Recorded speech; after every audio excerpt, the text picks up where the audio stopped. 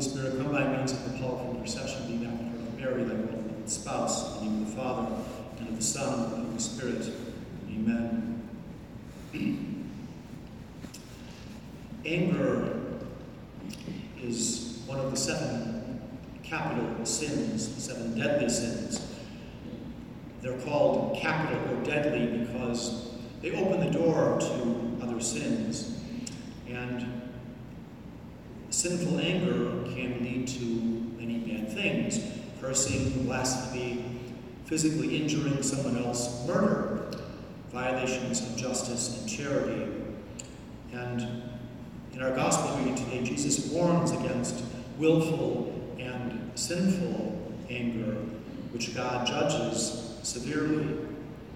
We know from our experience that feelings of anger can rise up in us very quickly when we are offended in some way.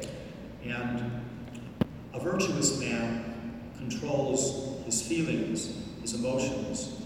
If we give in to feelings, emotions of anger, we may injure others by our words, by our deeds, damage good relations with others in the process.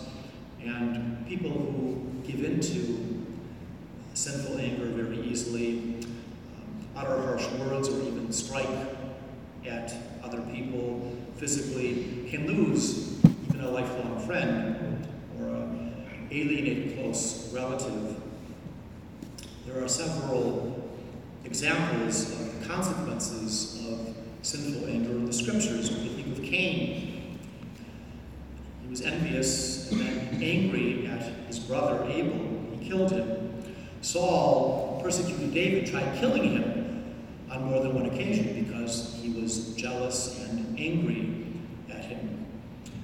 Sinful anger is an outburst of emotion that's connected with a desire for revenge, usually. St. Thomas Aquinas says that anger is the impulse to avenge an injury which one has suffered. And that can be real or imagined. And oftentimes it can lead to shouting, to harsh words, even to physical attacks. As an inordinate or disordered outburst of emotion because of some offense, anger is usually, well, it can't be just a venial sin, but it could be a mortal sin if one flies into a rage, unreasonably loses control, and especially attacks someone who offends you. And as an inordinate or disordered desire for revenge, anger is really opposed to justice and to charity. And it can, if a serious matter, be a mortal sin. If the matter is not serious, of course, it would be a venial sin. However, we must distinguish between sinful anger, whether venial or mortal sin, and just anger. Anger is not necessarily a sin. Jesus got angry. Anger is a proper response to an injustice, real or perceived. And when you think of Jesus getting angry at the scribes and the Pharisees for their hypocrisy, he raised his voice to them. He called them hypocrites. You can think of how Jesus picked up some cords, made a whip of them, and threw the money changers out of the temple. He was angry with them justly. He didn't sin by doing this.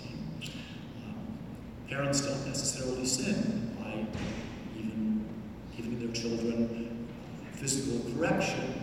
No, the Bible says, spare the rod, spoil the child. And we could think of, even in the Old Testament, Job, how Moses was justly angered, coming down the mountain with the Ten Commandments, seeing all the people worshiping a golden calf, the false god that they had worshipped, the Egyptians had worshipped back in Egypt. Well, this was all just anger. And anger is an emotion, a feeling. It can arise immediately without even us willing it. And therefore, it's not necessarily a sin unless it's willed. And here, our free will plays a part. Okay? Our anger may be ignited over something, but we can hold our tongue, we can not do anything rash, we can learn to control our anger so we avoid sin. We always remain free. We can resist the temptation to unreasonable, disordered anger. And being made in God's image and likeness, we have an intellect and a free will. And our emotions should be under the control of our reason. We're fallen creatures, yes, that's why our emotions may be out of control sometimes, but anger clouds one's reason, and you can almost say it's a type of temporary insanity. And in regard to a response, even to a just response, if you're justly angered, because of our inclination to go overboard and respond too harshly, we should always, when we are angry, if someone has said or done something, if we want to, say, correct them, we should wait until we're calm and our emotions have died down. Otherwise, if we respond right away, we may regret it later. I've written things in anger, okay? Quick letter, okay? And just put it down and come back. And didn't think I was being too maybe offensive when I first wrote it. And then after a day or two, look at it and think, ooh, I shouldn't say this, and change the tone of it, maybe change some words. That's just good, sound advice. Anger is a passion which can blind the mind, is difficult to control. If we give in to it, it is a sin. It leads to evils, as I've just discussed, and that's why it's included in the list of the 7 deadly or capital sins. The Old Testament, one of the Psalms, 37, says, "Give up your anger and forsake wrath. Be not vexed. It will only harm you." Well, the epistle today from St. Peter suggests remedies to anger, especially to prevent us from falling into sinful anger. St. Peter speaks of fraternal harmony, mutual charity. He urges us to love our brothers and sisters, be merciful and humble, be united in prayer, to be of one mind. And he says, refrain your tongue from evil. So often our tongue is what really runs on when we're angered. And if you suffer anything for justice's sake, you are blessed. It is a mark of humility and of strength, of character, to be able to suffer what even we may perceive as an injustice in silence. Just bearing it in silence, offering that up as a sacrifice. And as followers of Christ, we shouldn't want to render evil for evil. That was the Old Testament, an eye for an eye, a tooth for the tooth, but Jesus rejected this, and he says, turn the other cheek. Ooh. If someone strikes me on the cheek, I don't feel like turning the other cheek. I feel like smacking them back. I don't know about you, but that's how I feel. Okay? So we have to overcome our feelings, our emotions, and Jesus, with a new commandment, love your enemies, pray for your persecutors, turn the other cheek. He does this as a way to stop the circle of violence that can just never end if we keep taking revenge and then others on us.